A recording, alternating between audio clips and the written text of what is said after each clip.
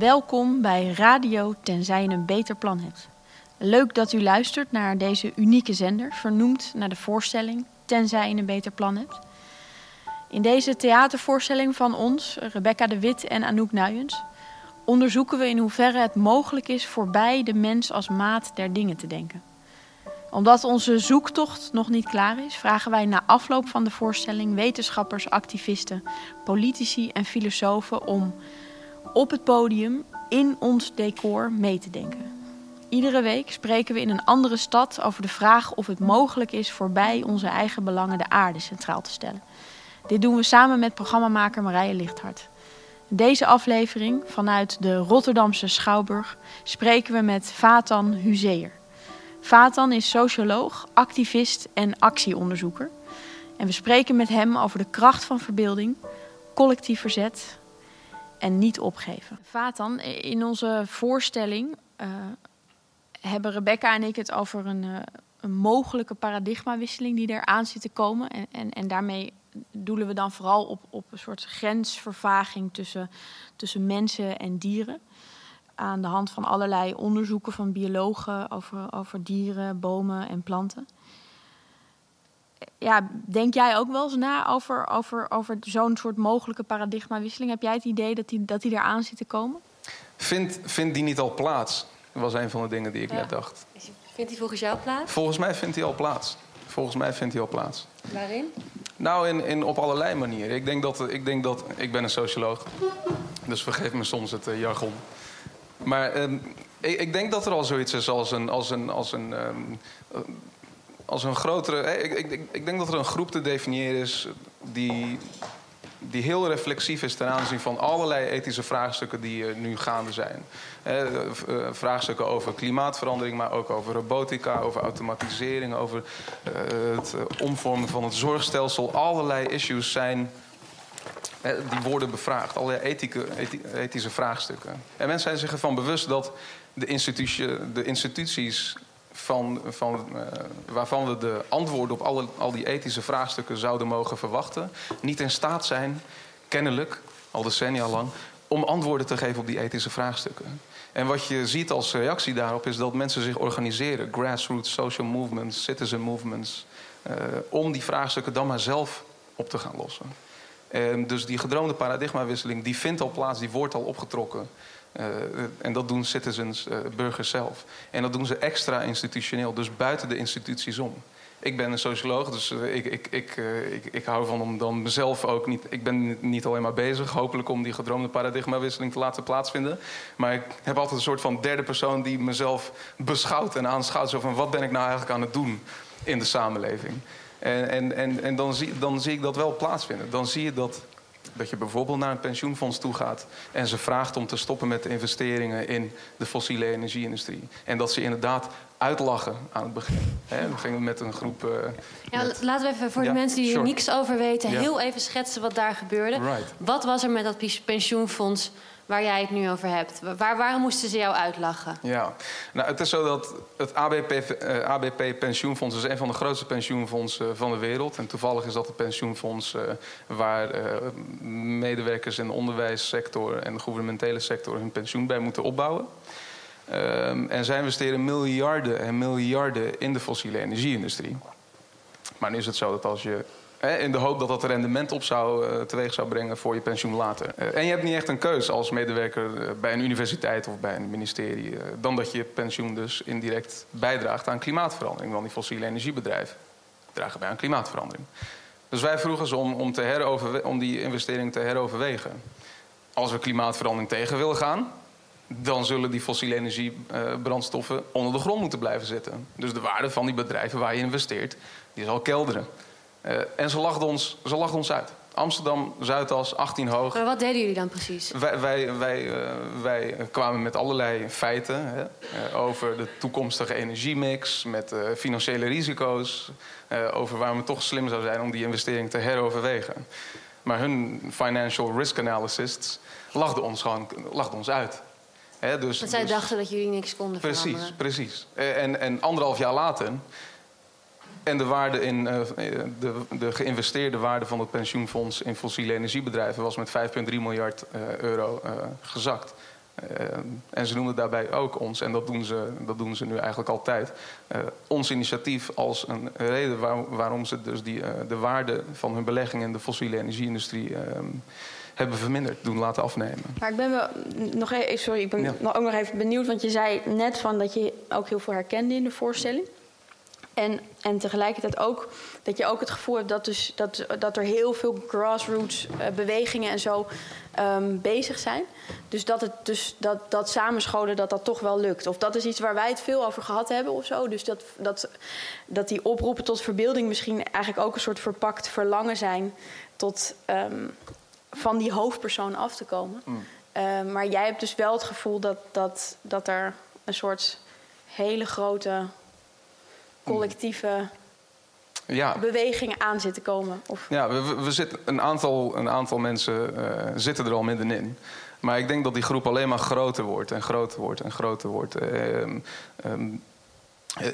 Maar er zijn wel een aantal in de maatschappij ingebedde culturele imperatieven die het lastig maken om tot actie over te gaan. Mm-hmm.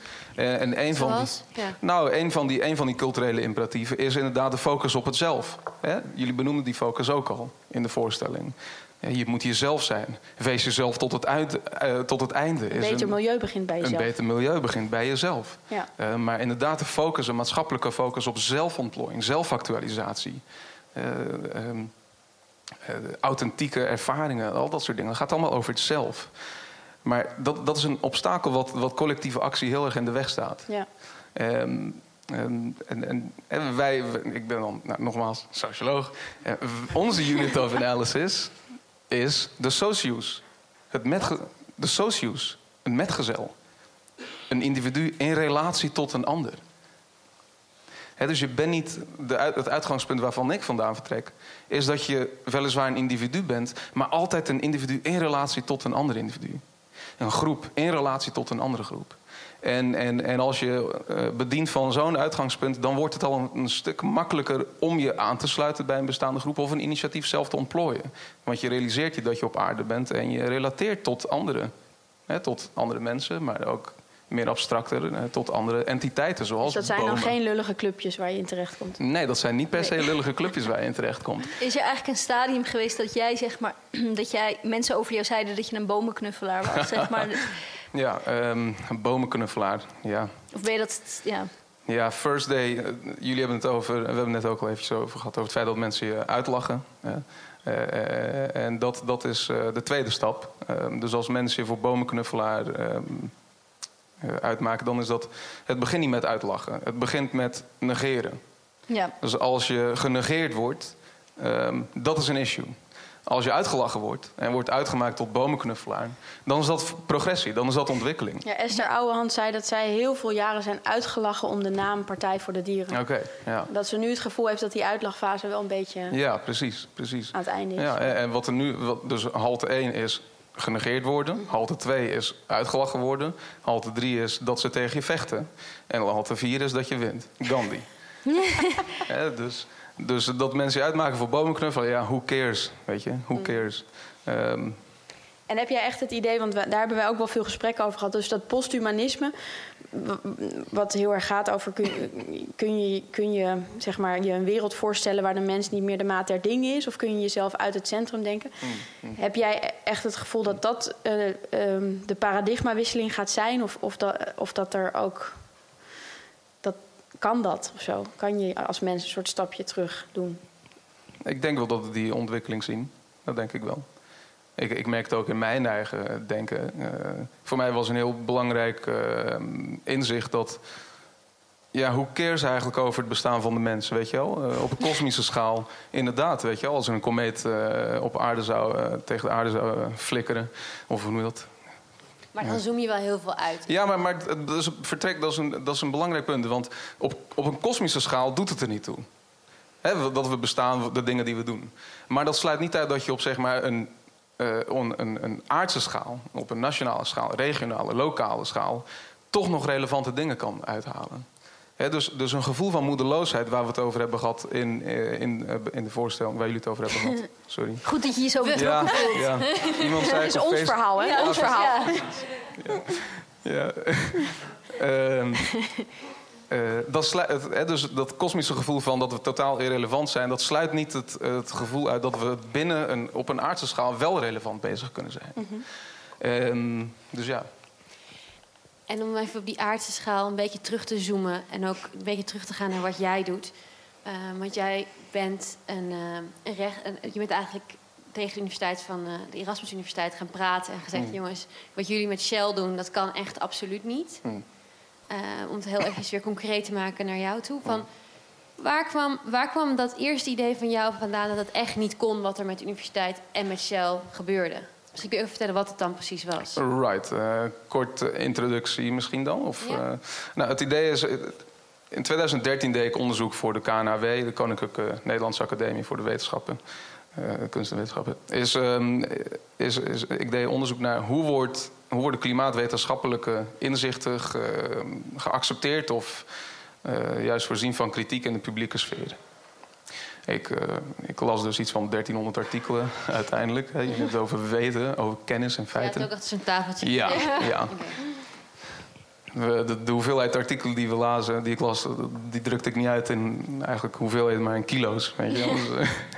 Anyway, ik kwam erachter dat universiteiten, in Amerika althans, gebruikt worden als een soort van verlengstuk van de lobby van de fossiele energie-industrie. Een professor die wordt betaald om een zeker klimaatontkennend standpunt te verkondigen, om een publicatie van de grond te krijgen die dus twijfelt aan de klimaatschade die we zullen ondervinden. En ik dacht eigenlijk, hoe zit het eigenlijk hier in Nederland aan mijn alma mater, de Erasmus Universiteit? En dat was het vertrekpunt. Dus eigenlijk een soort van basis neerleggen van hoe zit het eigenlijk hier? En we kwamen achter best wel bizarre feiten. Want als ik het over heb, dan heb ik het over een onderzoeksteam van 5 personen. We hebben een jaar lang onderzoek gedaan naar hoe zit het nou met de banden tussen de fossiele energie-industrie en toch wel een van de grootste bekendste faculteiten van de Erasmus Universiteit, de Rotterdam School of Management. Misschien hebben jullie daar wel eens van gehoord. Heel bekende faculteit. En we kwamen erachter dat bijvoorbeeld er is een contract tussen Shell en de Rotterdam School of Management, waar zwart op wit staat: Shell may potentially influence the design of the bachelor and master programs. Dus als ik het kort samenvat, zei Shell, stond er daar in dat contract van: Shell bepaalt de protocollen en het curriculum. Dat mag. En nou, kijk, je kunt praten over samenwerking met fossiele energiebedrijven, maar als je weet, je bent een publiek gefinancierde instelling. Je hebt een maatschappelijke rol daar nog eens bij. Je leidt de intellectuele voorhoede van de samenleving op. Je hebt je speelt een rol al in de toekomst. Hè? Is het dan de bedoeling dat je bijdraagt aan de bedrijfsmodellen van juist die bedrijven die het toekomstig klimaat ontwrichten? Nou, ik denk dat je daar wel vraagtekens bij kan plaatsen. Dus we pleiten in ons rapport voor een heroverweging van de ethische kaders waaraan samenwerking met bedrijven moet dus eigenlijk wat jullie deden was, jullie onthulden die samenwerking. Right, ja. Je gaf daar media-aandacht aan en je zei: dit kan niet, universiteit, jullie moeten hiermee ophouden. Ja. En je ging in hongerstaking. Nee, dat was daarvoor, Anouk. Dat was iets anders. Ja, inderdaad, het antwoord daarop is ja. En de hongerstaking klopt ook. Dat was in 2015. Toen er waren onderhandelingen in Parijs, klimaatonderhandelingen in Parijs, waar is afgesproken dat we het klimaat met niet meer dan 2 graden moeten laten opwarmen. En hopelijk zelfs met niet meer dan 1,5 graad. Versus het pre-industriële tijdperk, om het maar even af te maken. En ja, goed, er werd zo weinig geluisterd naar activisten, naar allerlei NGO's die zeiden: jongens, we moeten echt verder gaan dan die 2 graden. Dat is een politieke consensus, dat vertegenwoordigt niet een of andere wetenschappelijk feit of whatever. Dat ik me gedwongen voelde om in klimaathongerstaking te gaan, inderdaad. Ja. En ik wilde daarmee een soort van demonstreren dat je kunt niet oneindig slecht omgaan met je lichaam. En dat is dan een individuele beschouwing van wat goed en fout is. Maar op een meer maatschappelijke schaal, op een andere schaal, kun je dus ook niet oneindig omgaan met de aarde op de manier waarop wij omgaan met de aarde. Dus jij gebruikte je lichaam om te illustreren: right. Dit is wat jullie moeten aandoen. En je gebruikte de universiteit om te laten zien: dit is wat jullie met ons onderwijs aandoen. Ja. Okay. En al die verschillende acties die jij door de jaren heen hebt gevoerd, Dus van de pensioenfondsen tot die 2 graden opwarming, tot die universiteit. Heeft het voor jou effect? Heb je het gevoel van, ik draag echt iets bij? Er zit misschien een hele economische doelgerichte vraag van mij. Maar heb je het gevoel dat je daar een omslag mee kan inzetten? Ja, dat denk ik wel. Want dat pensioenfonds dat heeft echt goede, nou ja, niet nog helemaal perfecte, maar wel goede emissiereductiedoelstellingen opgenomen in hun beleid. Dat is echt gewoon als gevolg van onze campagne tot stand gekomen. Tegenlicht had daar ook nog een leuke documentaire over gemaakt. Fossielvrije heet die documentaire. Ook wel aan te raden.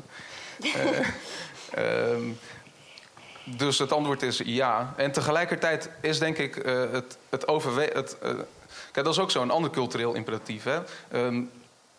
Acties, handelingen evalueren aan de hand van de vragen: zal het efficiënt zijn? Wat heeft het opgeleverd? Wat heeft het opgeleverd? Ja. Dat is niet denk ik een juiste manier van evalueren. Of iets van waarde is of niet. Ik denk dat hele sociaal-maatschappelijk ingebedde vereisten zijn. Wat ik en mijn metgezellen, mijn soci doen, is wij kijken naar wat is volgens ons van waarde in zichzelf. Wat is rechtvaardig en goed om te doen. De Holocaust, apartheidsregime waren ook legaal. Maar wat legaal en daarmee rechtmatig is kun je niet deduceren uit wat in rechtszin legaal is. We hebben het over ecocide gehad en rechten van zeg maar een chimpansee. Dus we begonnen met de basisvraag: wat is volgens ons correct en niet correct? Dus om terug te komen op je vraag: ja, het is efficiënt volgens ons. En effectief, maar dat is niet het vertrekpunt. Dat is een resultante. Ook toen wij een jaar lang onderzoek deden naar de banden tussen de Erasmus Universiteit en de fossiele energie-industrie. Wij wisten ook niet precies wat we zouden aantreffen qua data. Maar we schrokken ons rot toen we op een gegeven moment erachter kwamen dat een professor betaald werd door Shell om een rapport te schrijven over de toegevoegde waarde van multinationals voor Nederland. En vervolgens met datzelfde rapport lobbyde voor een belastingverlichting van €500 miljoen voor onder andere Shell. Wisten we ook niet dat we daarom zouden komen. Maar het resultaat is wel dat er een Tweede Kamerdebat is geweest over ons rapport. Dat internationale NGO's nu met hetzelfde thema aan de slag gaan. In Nederland lijkt het er ook op dat we een van de nieuwe zeitgeist uit de fles hebben getrokken. Een nieuwe paradigmawisseling in gang hebben gezet. Want er zijn nu overal protesten tegen de rol van Shell bijvoorbeeld dan in onderwijs. Dus die reflectie die vindt wel degelijk plaats. Ook als gevolg van kleine acties die je begint. Wij hebben ook een beetje deze denktank in het leven geroepen. Omdat we dus het gevoel hebben dat de voorstelling nog niet af is. En dat de laatste scène van de voorstelling misschien wel een soort eenmalige collectieve actie gaat zijn aan het eind van onze tournee.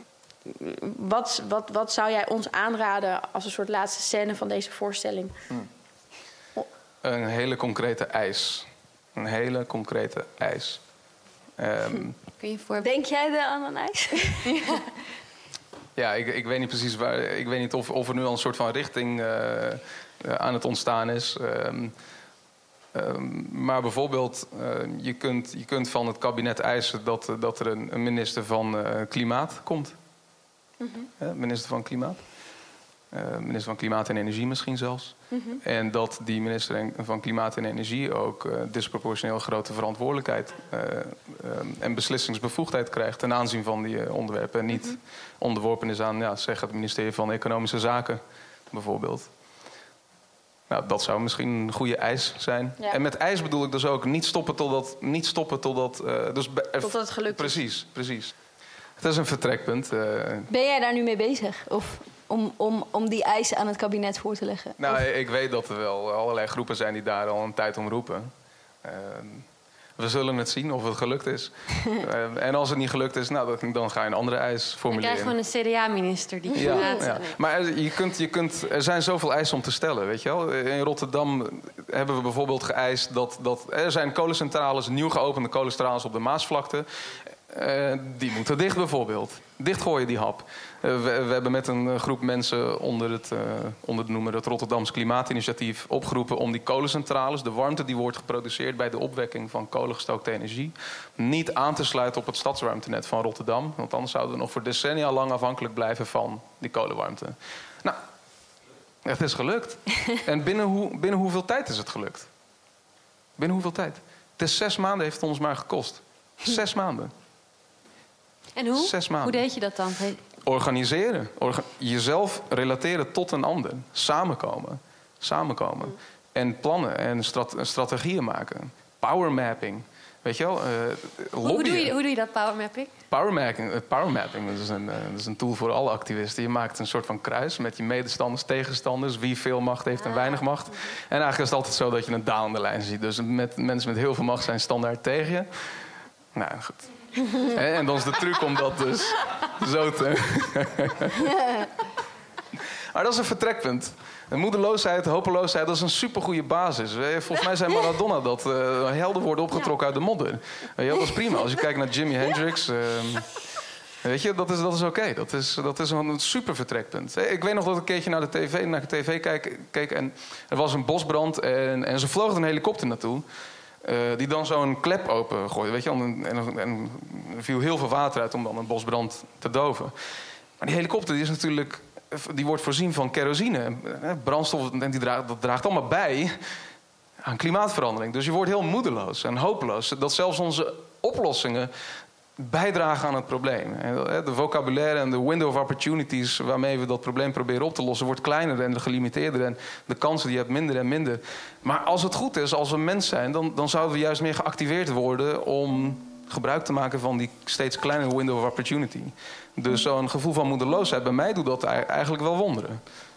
Maar het vereist ook dat je realiseert dat we niet dat we leven in een soort van noodtoestand. En dus dat is ook een paradigma. We zijn niet entitled om een vredig bestaan hier te hebben. Dat is niet vanzelfsprekend.